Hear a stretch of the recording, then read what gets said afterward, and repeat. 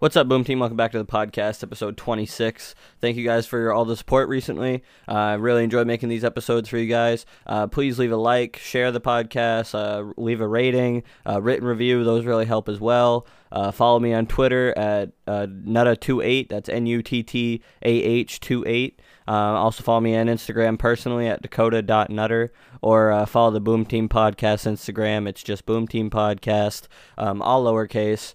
This week we're going to be doing the Week 10 recap, and then also we're going to be picking our games for Week 11. And then I'm also going to do a separate episode later on this week about all the news with the NBA, all the trade rumors with James Harden, Gordon Hayward leaving the Celtics, all that stuff. And it's going to be great. I'm really going to be churning out episodes hopefully here, especially once basketball ramps back up. But yeah, without further ado, let's get right into it. All right, first we're going to hop into the Giants versus Eagles game. This game never really felt like it was out of the Giants' hands, which is interesting. They looked a lot better in this team. They played hard-nosed defense. They ran the ball really well, and Daniel Jones had no interceptions, no turnovers or anything, which is not normal for him. He usually averages at least one turnover a game. And there were also some key pass plays coming from Shepard and Tate that really iced the game for them. Daniel Jones had 308 all-purpose yards and one touchdown. He also completed 21 of his 28 passes, which is a really solid day. But you know, the big thing for the Giants in these past couple weeks is Wayne Gallman, one of the running backs who has finally kind of made the running back role for the Giants his own. In this game, he only had 53 yards rushing, but he did have 2 touchdowns, so he was very productive for them. The Giants are currently second in the division, and they're also 3-2 in division games, which is actually pretty impressive. Because the Giants have just been so god awful this season, but they've really been quietly turning it around.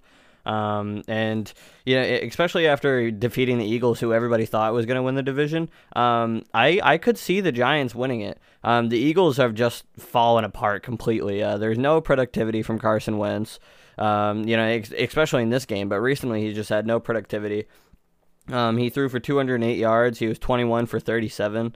0 touchdowns, like I said. And the Eagles' only touchdowns was a long run from Boston Scott that he just busted away with, and it was a red zone run by Corey Clement. Was the other one. But other than that, the Eagles are just completely lost. The defense is still pretty solid, but it's not going to win you games, especially if your offense isn't doing anything. And it's really too bad, because I thought the Eagles were going to at least, turn it around and become some sort of a respectable team by the end of the season. But Carson Wentz just turning the ball over more times than he ever has in his entire career in this season alone doesn't help at all. So I'm kind of excited to see how the G-men do. Especially, I'm a Cowboys fan, so I hate every single team in this division. But it'll be very interesting if the Giants could go from 0-5 to making the playoffs, because we could have a team from this division go 6-10 and still make the playoffs, which is really sad. But that's just the way it works. But I'm kind of excited to see how the Giants do. Our next game is Packers versus Jaguars. If you're the Packers, an ugly win is still a win in this game. For those of you who don't know, the Jaguars actually hung in with the Green Bay Packers in this game. It was only a 3-point game, and the score line didn't go beyond 4 points. It was never a difference of that. But it's still a win, and I'm sure in what many thought was going to be a blowout contest, or at least close to it for the Packers, it was the complete opposite. The Jags kept it close and made the Packers actually work for the win. And like I said, there was no more than 4-point difference between the two teams. Aaron Rodgers had a solid outing, though. He was through 325 yards, 2 touchdowns, and a rare interception, especially against the Jaguars defense. It's kind of annoying if you're a Packers fan. The star on offense, though, wasn't Aaron Rodgers or Devontae Adams or Aaron Jones. It was actually Valdez Scandling. He was receiving 149 yards, a touchdown, and on that touchdown even knocked over a referee, which was kind of funny. But the offense for the Packers was pretty productive. They only had 24 points, I believe, or was it 27?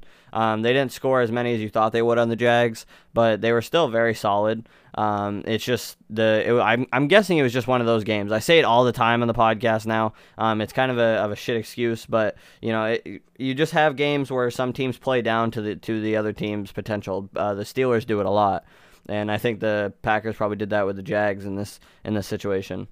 The Jags held in there for a team effort with no particular player like really outdoing any other ones. It was just kind of, they were just able to hang in. Nobody like went off in this game. Jake Luton only threw 169 yards and 1 touchdown. He also threw an interception.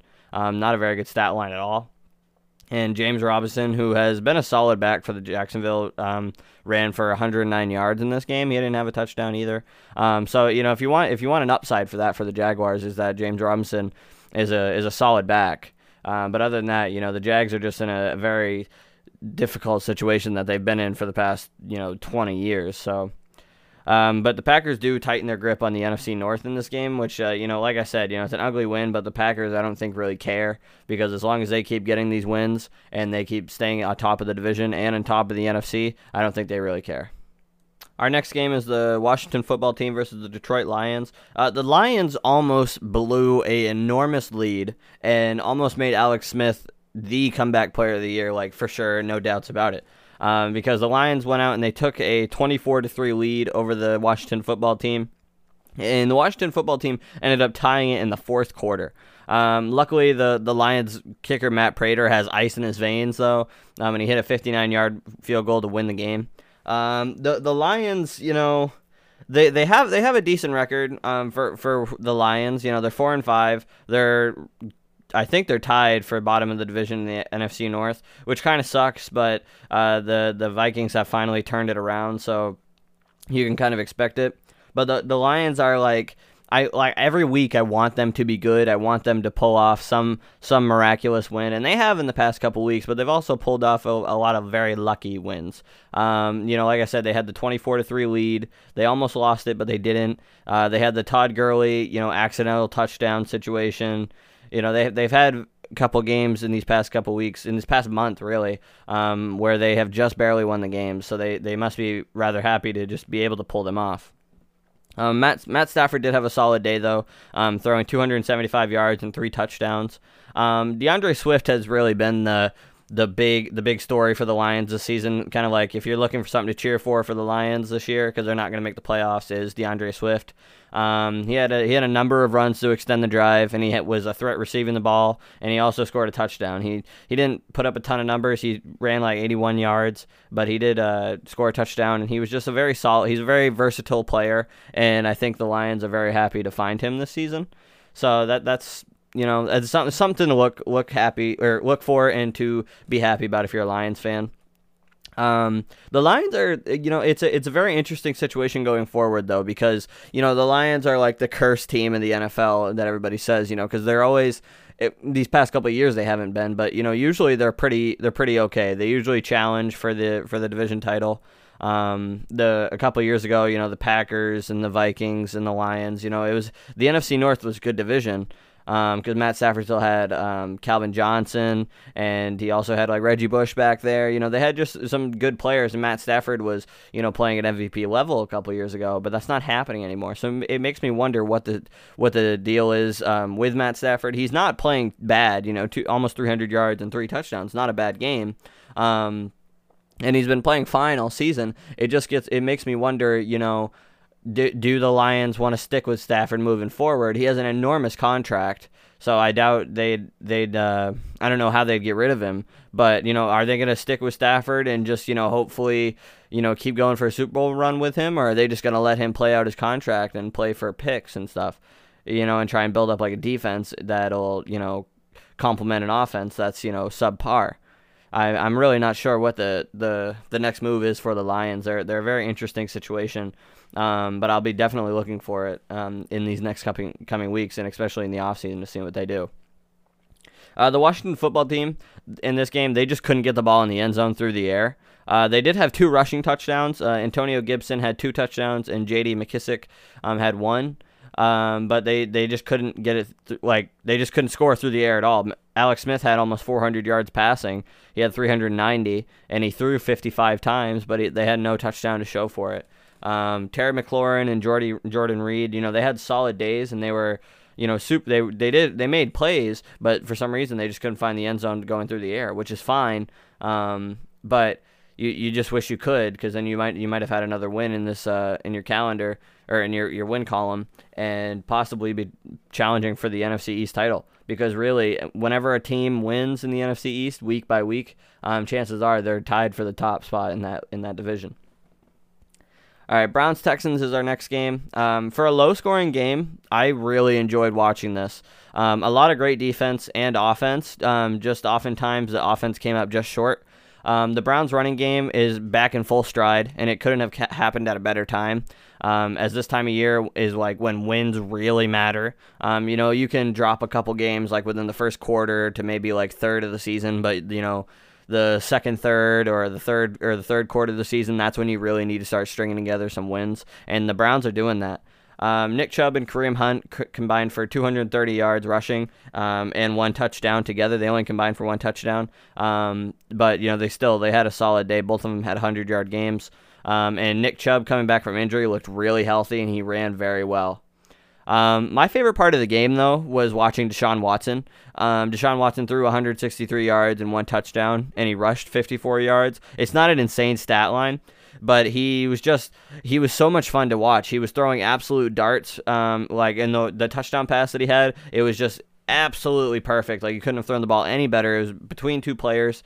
It was like a flooded end zone. Only one person could have made that throw at that time, and that was Deshaun Watson.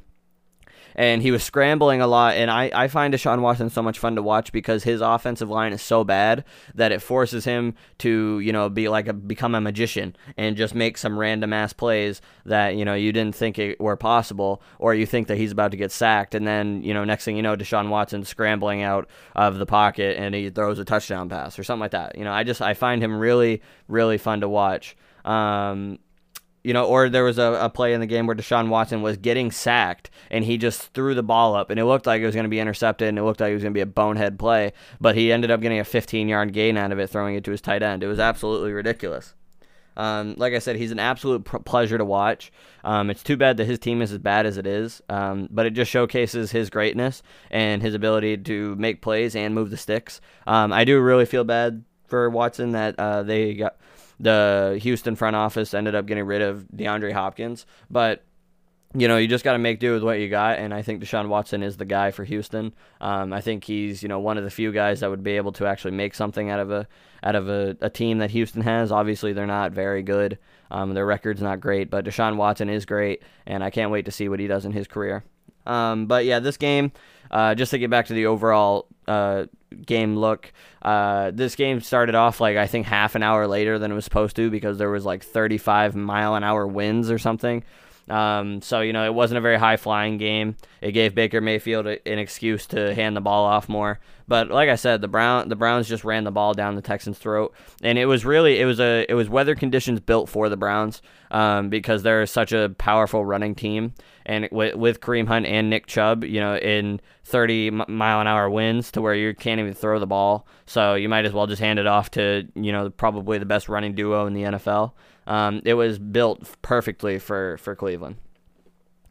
All right, our next game is the Buccaneers-Panthers. I told everybody that the Bucs would whoop the Panthers, and they absolutely did. But it didn't start that way. The Bucs started off slow, fumbling the ball. They were falling down 7-0 to the Panthers, and then they were going to score to tie it, and they ended up tying it 7-7, and the Bucs did not look back. The Bucs scored on 9 straight drives and didn't punt for the rest of the game. After that first, I would say maybe first 10 minutes of the game, maybe 7 minutes where they fumbled and they scored to tie the game, but they didn't punt for the rest of the game after that. It was crazy. Tom Brady had a phenomenal day. He was 28 for 39. He had 341 yards passing. He had 3 touchdowns, and all of his touchdowns went to different receivers, like Gronkowski, Mike Evans, and Cameron Brate. The real story of the day, though, and the real show-out player was Ronald Jones. I'm guarantee you this guy won a lot of fantasy matchups. He probably won a lot of people a lot of money this day. He had 23 carries, and he had 192 yards and 1 touchdown. The Bucs learned from their loss against the Saints, if you could tell, because in the Bucs game against the Saints, they only ran the ball 5 times, and that's a big reason as to why they lost. And now that they gave Ronald Jones the ball 23 times, they absolutely slaughtered the Panthers 46-23. So it was good to see the Bucks learn from their mistakes. It was sad for me though, because I really enjoy this Panthers team. I felt like they were like victims in this game, and they were just outmatched. And an even like worst part of this game was that Teddy Bridgewater went out with a knee injury towards the end of the game. I haven't heard anything on it lately. I'm pretty sure he's getting an MRI, but I haven't heard anything on it as of late, and I've been watching for it. The Panthers did have P.J. Walker come in for Bridgewater at the end of the game. P.J. Walker is actually the MVP of the XFL, and he was just a solid. He's a solid quarterback. He has some real athleticism. He didn't do anything amazing. He only threw for 12 yards, but he was also in there for only like a minute before the game ended. But he did show some great athletic ability and poise, and he looked super comfortable in the pocket. He might want to shore up his passing, like his ball down the field didn't look phenomenal. It didn't look like it didn't look very accurate, but it was a very solid ball, and he just looked very comfortable back there. And hopefully the Panthers will keep Teddy Bridgewater, but they should feel pretty all right and pretty like somewhat safe. I'm trying to figure out a way to put this. They should feel okay with PJ Walker back there, and all you have to do is just limit the turnovers with him if he is in the quarterback, and I think you could maybe win a game or two if you have to have Teddy Bridgewater out for that long. The next game is the Chargers versus Miami Dolphins. I was so excited for this game. This game was a fun one to watch. Just like Cleveland and Houston, it was two young quarterbacks going at it, but they were at very different situations. Tua and the Dolphins offense, they benefited from the stout Dolphins defense, holding the explosive and high-flying Chargers offense to just under 300 total yards, which is not normal for the Chargers, okay? The Chargers, Justin Herbert usually averages like 300 yards, but, they held the whole team to 300 yards, which is crazy. And the Chargers also only scored 3 touchdowns, which is a good amount of touchdowns, just not normal for the Chargers. They're usually getting about 3 or 4. The Dolphins defense, sorry. They also picked off Herbert for an interception, and a block punt to start the game was also very helpful as well for the Dolphins. Justin Herbert had 187 yards and 2 passing touchdowns and a rushing touchdown, so he was still productive getting in the end zone. He just wasn't, throwing for as many yards as he usually was. And the Dolphins defense and their special teams once again came up huge for the Dolphins in this game.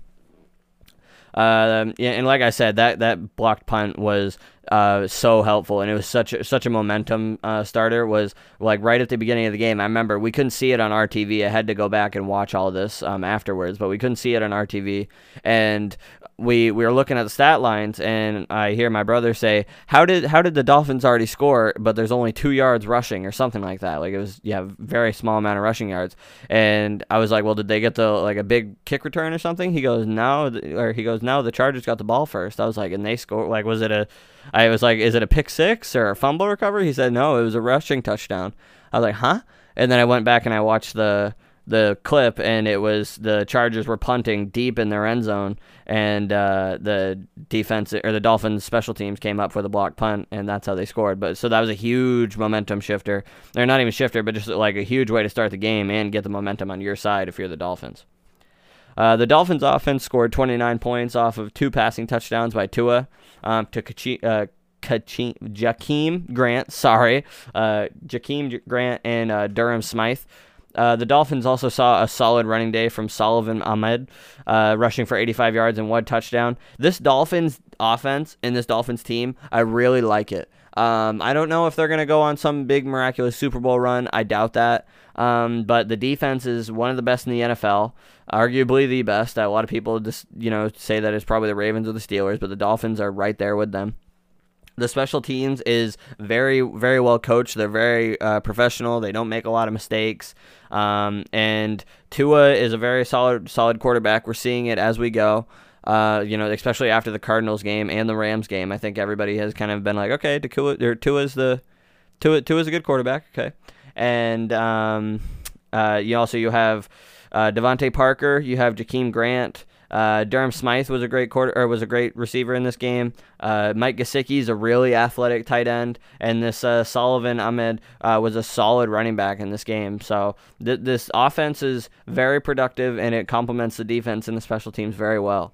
Like I said for the Dolphins, but I just want to iterate for both of these teams that both of them are very fun to watch. The Chargers offense is also going to be great to watch, especially once they get Austin Eckler back, because you have Eckler, Justin Herbert, Keenan Allen, Mikey Williams, and Hunter Henry. They're just super solid offenses, and it's really sad to say that we're probably only going to see one of these teams in the playoffs, that being the Dolphins, but the future is exceptionally bright for both of these teams, and I cannot wait to see where both of these quarterbacks go and where both of these teams go in the future. All right, next up was the Steelers versus Bengals game. The Steelers ended up absolutely just slaughtering the Bengals in this game. I think it was like 37-10, something like that. They were just absolutely whooped them. Joe Burrows and the Bengals. I said Burrows. I said it with an S. It's Joe Burrow. Joe Burrow and the Bengals put up a good fight for what they could. This was really like, just like big brother just messing around with little brother, really. But you could easily tell in this game that one team was at their highest and one team was on their way there. Because the Bengals, for the scoreline not really showing it, the Bengals did put up a good fight in this game. They were able to move the ball, but really only at the mercy of the Steelers defense. But this is a young and talented team. And after trading for or maybe drafting some young offensive linemen and a couple defensive backs, this Bengals team is going to be one to put up a fight, and they're going to really show up in these next couple of years. They're going to be a lot better, and they're going to be able to hold a candle to these better teams in the NFL. And that's what I'm more excited for the Bengals when I watch these games. Joe Burrow threw 21 for 40 passes. He was 213 yards completed, and he had one touchdown to T. Higgins. T. Higgins, who also had a huge day and received 115 yards. And just to show right now, just to go back to that offensive line comment that I made, is that Joe Burrows was also sacked 4 times in this game. He was pressured a ton of times. He was hit a bunch of times. You could just see it that he had no help back there when it came to just trying to get the ball off or even hold on to it. And like I said, the Steelers were like the big brother in this game, just moving the ball at will, and players like Deontay Johnson had a career day. Deontay Johnson was 6 for 11 receiving. He had 116 yards and 1 touchdown. Ben Roethlisberger quietly had a really good day, throwing 313 yards and 4 touchdowns to each of his core receivers, that being Deontay Johnson, Juju Smith-Schuster had 1, and Chase Claypool had 2. The Steelers defense really just imposed their will on the Bengals offense, pressuring Burrow and forcing him out of the pocket. The defense and special teams also caused 2 fumbles. So, they did what everybody thought that the Steelers were going to do to the Bengals. But like I said, you could just really tell that there was one team that was at their highest in this game, and they're going to be, a contender this year. And there's one team that's not quite there yet, but, they have some new pieces. They're very happy with what they got, and they'll hopefully be on their way there in a couple years. And no, I'm not a Bengals fan. I just really like to watch this team. All right, our next game, my game of the week. For some reason, America's game of the week this week was the Niners versus the Saints. I didn't really understand why it was, because the Bills Cardinals was going on at the same time, and it was fantastic. It was seriously, what a game. And it was all built up to what it was supposed to be too. It was high scoring, it was nail biting, and it was turnover causing madness, and that's what I love. Okay, not everybody likes to see turnovers, but I like to watch them in football every now and then, because it just, especially if it's a close score of a game and it gets down to like the 4th quarter and you're throwing interceptions or fumbles getting caused, that's what I love, because it's like, oh my god, the momentum shift. But really, either team deserved this win, but I think the Cardinals won this game because of 3 reasons. Number 1 was 2 interceptions by Josh Allen, one late in the 3rd and then one midway through the 4th. Those are the 2 parts of the game where you really don't want to throw interceptions at all, and he threw 2 at those times. Number 2, the Bills didn't score from 10 minutes left in the 3rd, and they didn't score until 39 seconds left in the game, because the Bills were all over the Cardinals in this game. But I'll get to that in a minute. And number 3, just one reason and one reason alone, is DeAndre Hopkins. Kyler Murray gained 306 all-purpose yards in this game.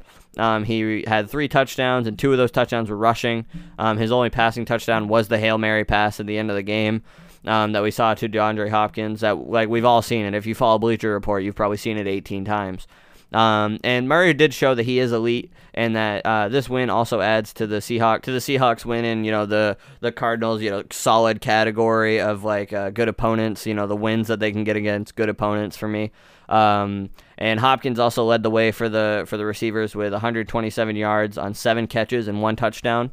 And Kenyon Drake also had a great day with 100 yards on 16 carries. The Cardinals were very tough in this game. They faced a lot of adversity. They were down, I think it was like 16 to like 9 or something at some point, and then the Bills ended up reaching like 20. I think it was 24 points or something. They were in the 20s before the Cardinals could even get more than 10 points. So they faced a lot of adversity, and the fact that they were even able to come back in this game made it all that but much of a good game.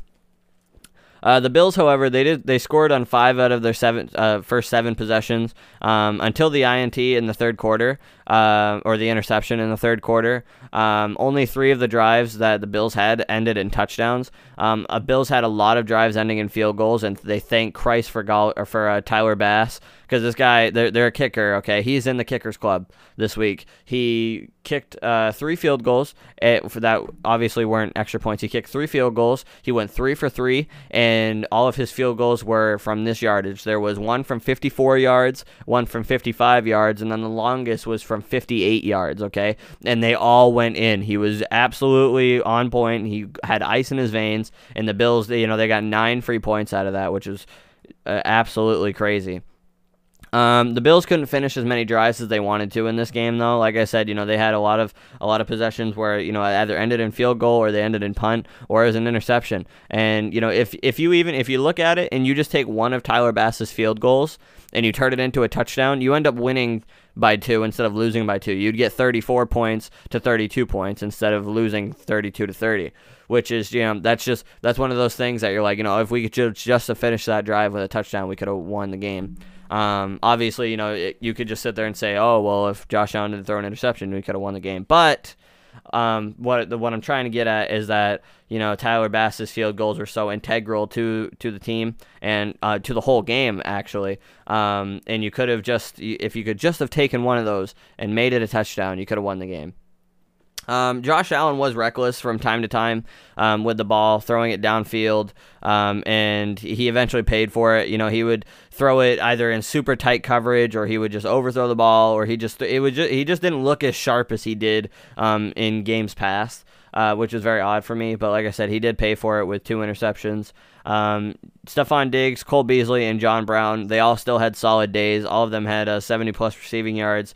John Brown did get shaken up in the game, so hopefully he'll be all right, because this is a very good receiving core. This is a very great offense. But Diggs and Beasley did both have a touchdown grab.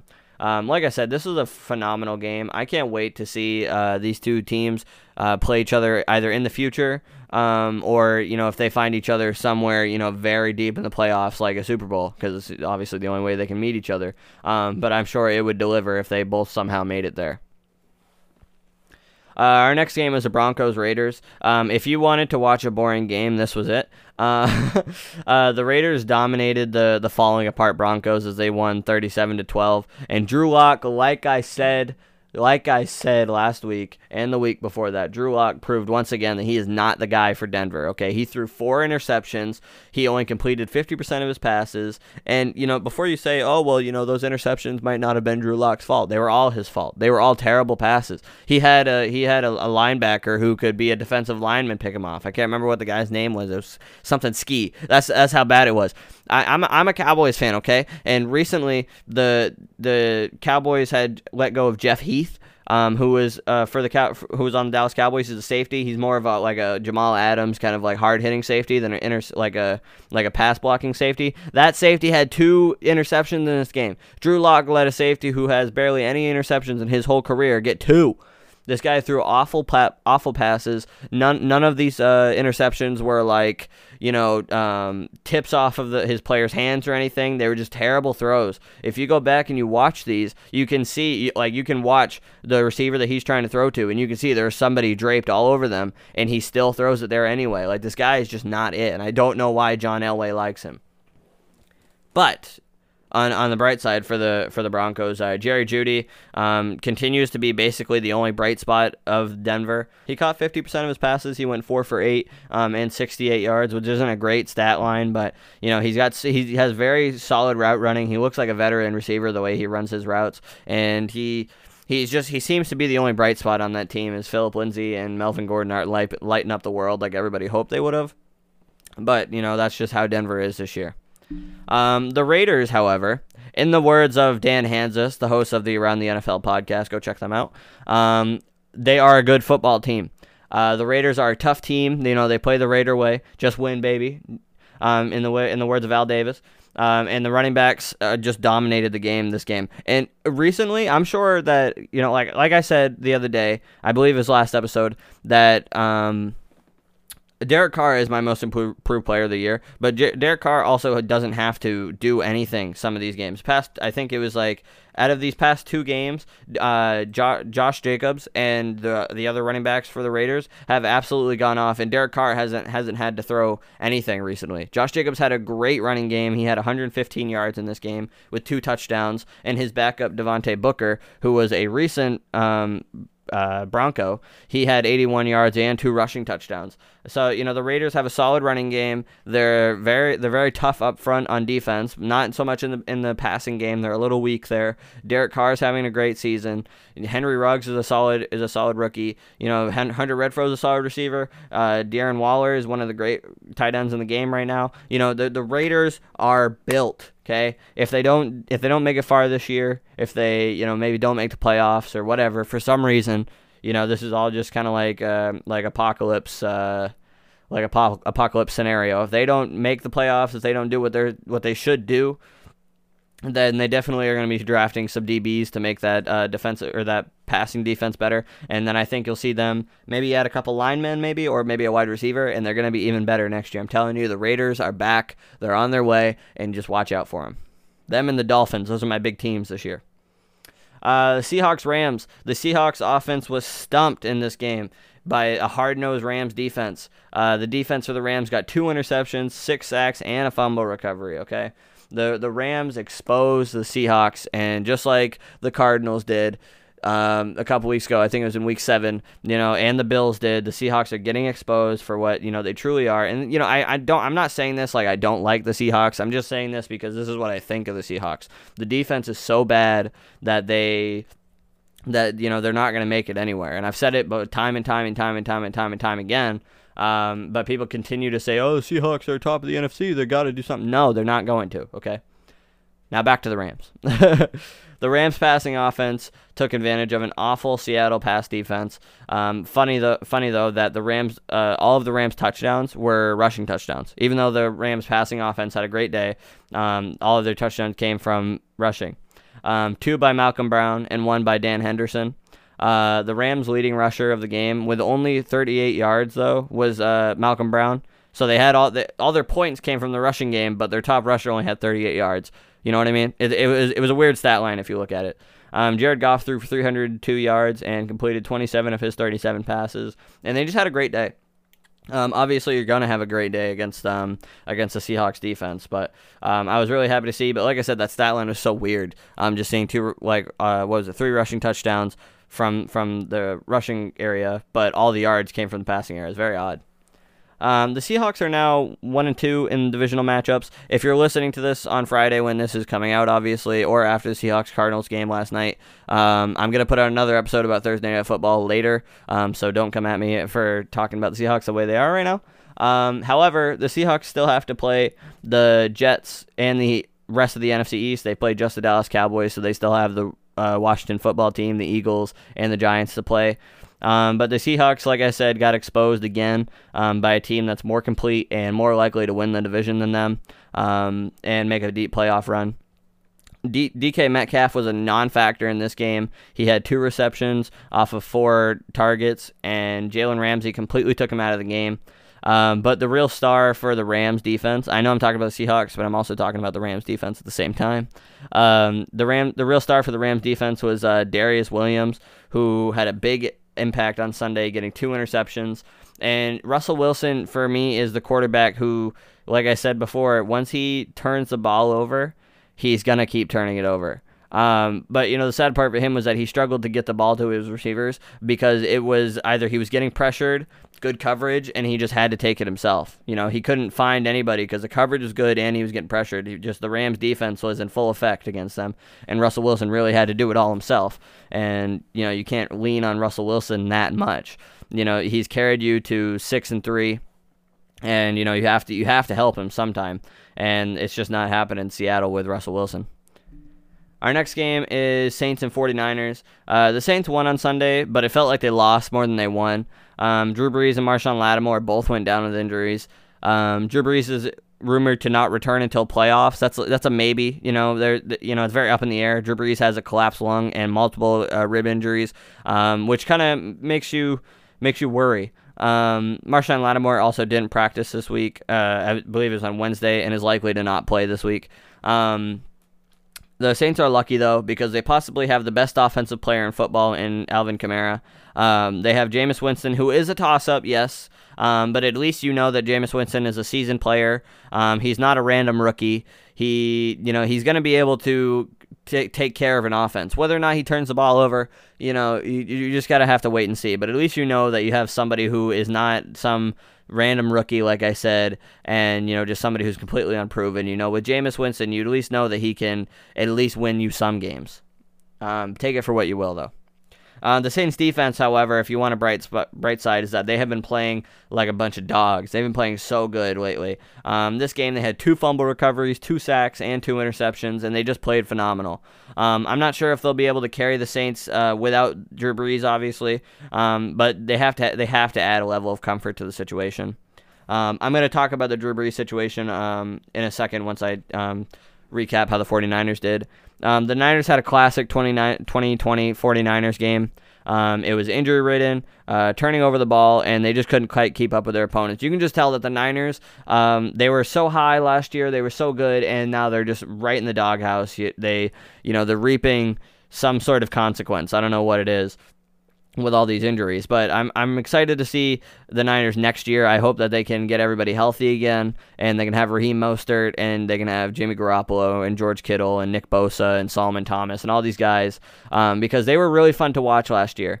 I don't know if Jimmy G will still be the quarterback. The Niners, it's a toss-up situation right now, who the quarterback is for them, but I think they're going to stick with Jimmy G, because he's okay. He's not great, but the team was also so good last year that he didn't have to have a Patrick Mahomes level play.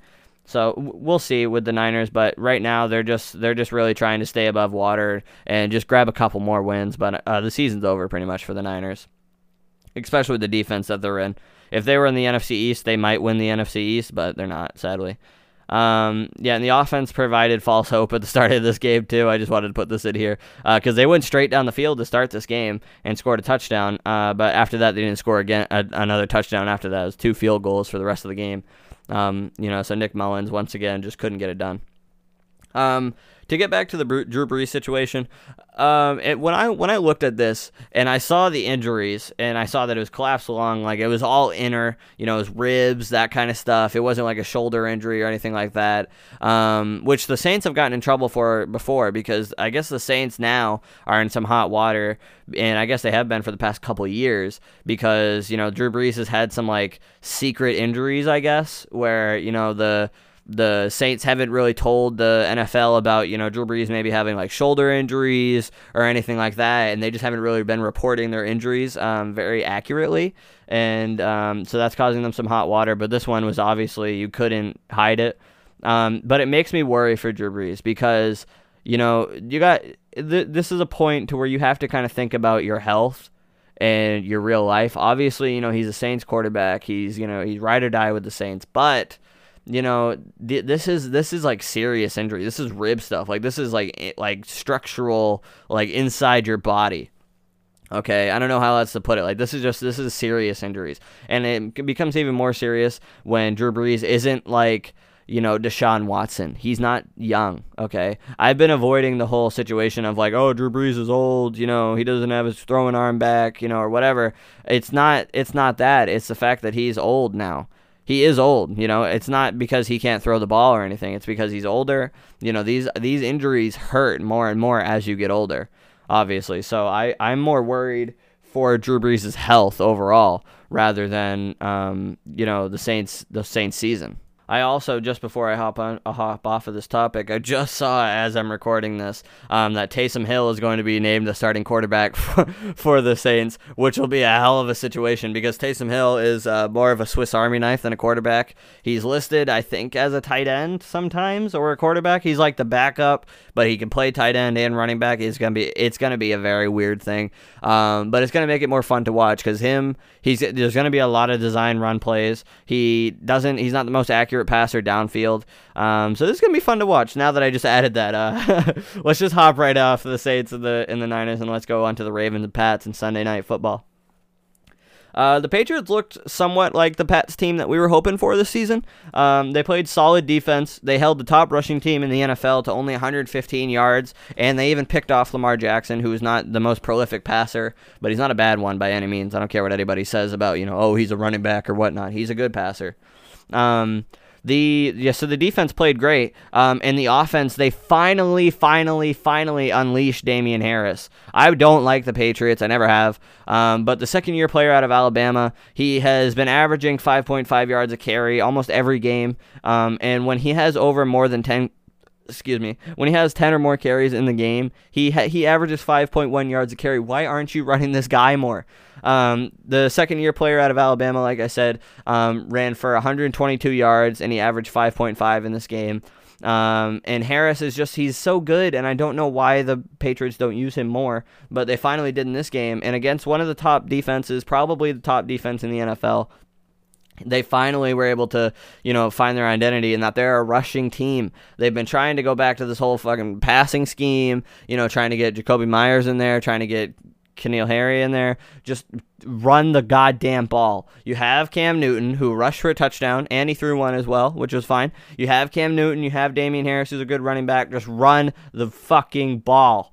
Sorry. The Ravens didn't get the job done. As simple as that in this game.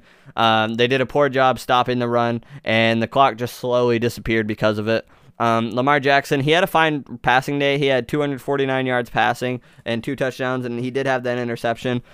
This game just felt like a slow kill, like they were just like a slow, like they were sitting in a slow cooker that you see at the store.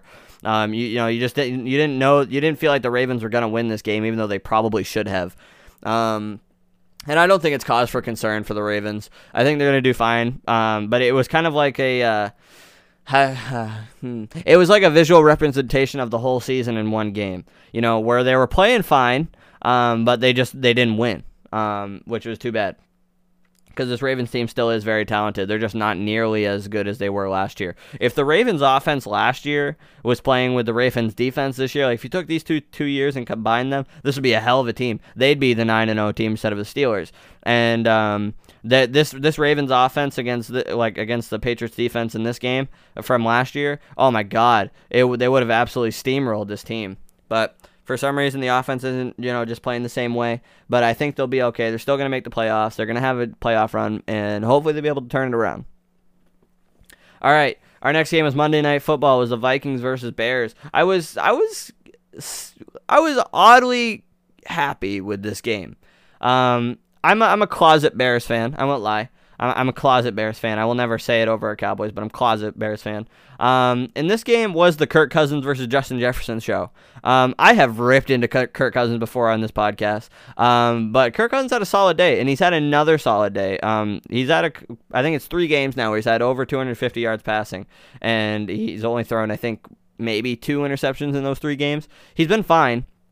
Those other 2 games were because of Dalvin Cook, but this game was not, because Dalvin Cook didn't have any rushing yards. He rushed for 30 times, and he had 96 yards, but he had no touchdowns. But Kirk Cousins, he threw for 292 yards, 2 touchdowns, and an interception. The interception's fine. Justin Jefferson was also a big star in this game. He caught 8 of his 10 targets and went 135 yards. The kid is slowly showing that he is probably the best wide receiver in this young wide receiver class that's going to take over the NFL eventually. But I think he's probably the best one out of all of them. The Vikings did have a hard time putting the ball in the end zone, though, which was kind of weird. They only scored 19 points, and they couldn't lean on Dalvin Cook to win it either. But Kirk Cousins did step up to the plate, and he, after scoring all their points on the drive that they needed to have to seal the game, he ended up getting the first down to Kyle Rudolph to win the game. So it was nice to see, because like I said, I have ripped into Kirk Cousins before on this podcast. I don't like to do it. I don't think he's a great quarterback, and I'll say it till I die. But it was nice to see him actually have a good performance, and it wasn't because Dalvin Cook went off with almost 200 yards rushing. It was because he actually had a good game against a solid defense too. The Vikings have turned their season around. I'm not sure how it'll fare when it comes for playoffs and stuff, because technically everybody is still in the race right now. It's likely not going to happen, but it is a positive after a horrible start, so it kind of gives a little bit of life and a little bit of hope for future Viking seasons, because then that makes you think, okay, our offense is great, Dalvin Cook is fine, Kirk Cousins is okay as long as he doesn't throw it more than 30 times. Justin Jefferson's a solid young receiver. Adam Thielen's good. Kyle Rudolph's okay. I don't think much Kyle Rudolph. And all you need to really do is draft defense, and then you could still make a run for the Super Bowl. I don't know if you will, but you have the pieces there. The Bears. The Bears are just on a slow and sad descent to the bottom of the division. It's really sad because they started off the season so goddamn good. They were so good. They've lost 4 straight now, and this game wasn't just bad for the whole team. It was just bad for the offense. Nick Foles got injured in this game, but before he got injured, he threw 26 times for 106 yards, which is not good. And he had no touchdowns before that. And Nick Foles' injury, I haven't heard much about it. The Bears have been talking about how they're going to evaluate how he goes, and they might not change the starting quarterback position. Usually with Chicago, though, if they even rumor about starting the quarterback player, they're usually going to do it. So I wouldn't be surprised to see Mitch Trubisky in there in this next game. But if you want a bright spot, Cordell Patterson he's still probably one of the best return men. He is the best return man in the NFL, but he's probably one of the best in history. He had the only touchdown of the game that he had to start the second half on a kick return. And for some reason, the Bears they can't find anything good on offense. They tried putting Cordell Patterson, who's usually a wide receiver / return guy, at running back, and he rushed 12 times, but he only had 30 yards, which led the whole team, which is really, really bad. So the Bears just can't figure it out on offense, which is too bad, because once again, the Bears defense is really good, but the Bears offense is really bad, and it's a waste. It's really a waste, and it's too bad. I feel bad for Khalil Mack. And it's actually funny, because in the trade that so many people thought a couple years ago was that the Bears won the Khalil Mack trade, but if you look now, the Raiders are 6-3, the Bears are only 5-4, and they're on the down low, huh? But yeah, it's a sad time to be a Bears fan. All right, I'm gonna take a little break, and we're gonna come back, and we're gonna make our Week 11 picks. All right, now we're going to pick our Week 11 games. I'm going to start with the Thursday Night Football game that I know happened last night. I know the winner. I did choose the Cardinals. I'm not going to lie to you. I chose the Cardinals to win. I'm going to be doing an episode on that very soon. But yeah, I'm going to do that again, so I'm just going to say choosing the Cardinals. Our next game is the Bengals over Washington. I think the Bengals are going to string this win together. Washington, for some reason, just can't get it together. And I think the Bengals are just going to roll right past them and just not even look back. I got Saints over Falcons. Even though Taysom Hill was just named as quarterback, I'm still happy with the Saints team. The defense is very solid. Even though the Falcons have a tremendous offense, the defense is very good for the Saints lately, and I wouldn't be surprised if the Saints just rolled right over them. The Steelers over the Jags, that's my pick. It's a pretty easy one. The Steelers are getting closer and closer to going undefeated. I don't know how they're going to do for the rest of the season, but right now I think this one, just looking at this Week 11 pick, I think they're going to take the Jags and just absolutely steamroll them. A lot of these games I'm choosing are just going to be a lot of rolling. This next game, though, is actually my lock of the week. I have the Texans over the Pats. I think the Houston Texans are going to surprise the New England Patriots. I think Deshaun Watson's going to have at least 350 yards and 3 touchdowns. You heard it here first. And I think the Texans are going to be able to stump the Patriots, and the Patriots are just going to fall deeper into the division, and it's going to be their playoffs hopes are going to be shot. Next up, I have the Browns over the Eagles. The Browns are a team that should be good. They are good, and but when it comes to the better teams, they just don't do as well. The Eagles aren't a good team, so that's why I'm choosing the Browns in this one. But the Browns, like I said, they're just a team where you can't really count on them against the better teams. But when it comes to the shittier teams like the Eagles, it's a pretty easy pick. I have the Panthers over the Lions. I think the Panthers are just a better team. I don't think their record reflects how good they are. Sorry, at all. The Lions, I don't think are very good. I think they just have enough lucky wins to make their record look okay. But I think the Panthers are a better team, and I think they're going to showcase it in this game. I have the Ravens over the Titans. This is going to be a good one. I don't know if this is America's Game of the Week, but this is going to be a good one in my opinion. I have the Ravens just over the Titans. I think it's going to be like a 31 to 28 victory. I think Lamar Jackson's going to have a good day on the ground. And I think the Titans are going to struggle to get to him, especially after getting rid of Vic Beasley, just because he wasn't getting to the quarterback. And I think that's going to be the killer for the Titans, is their inability to get to the quarterback.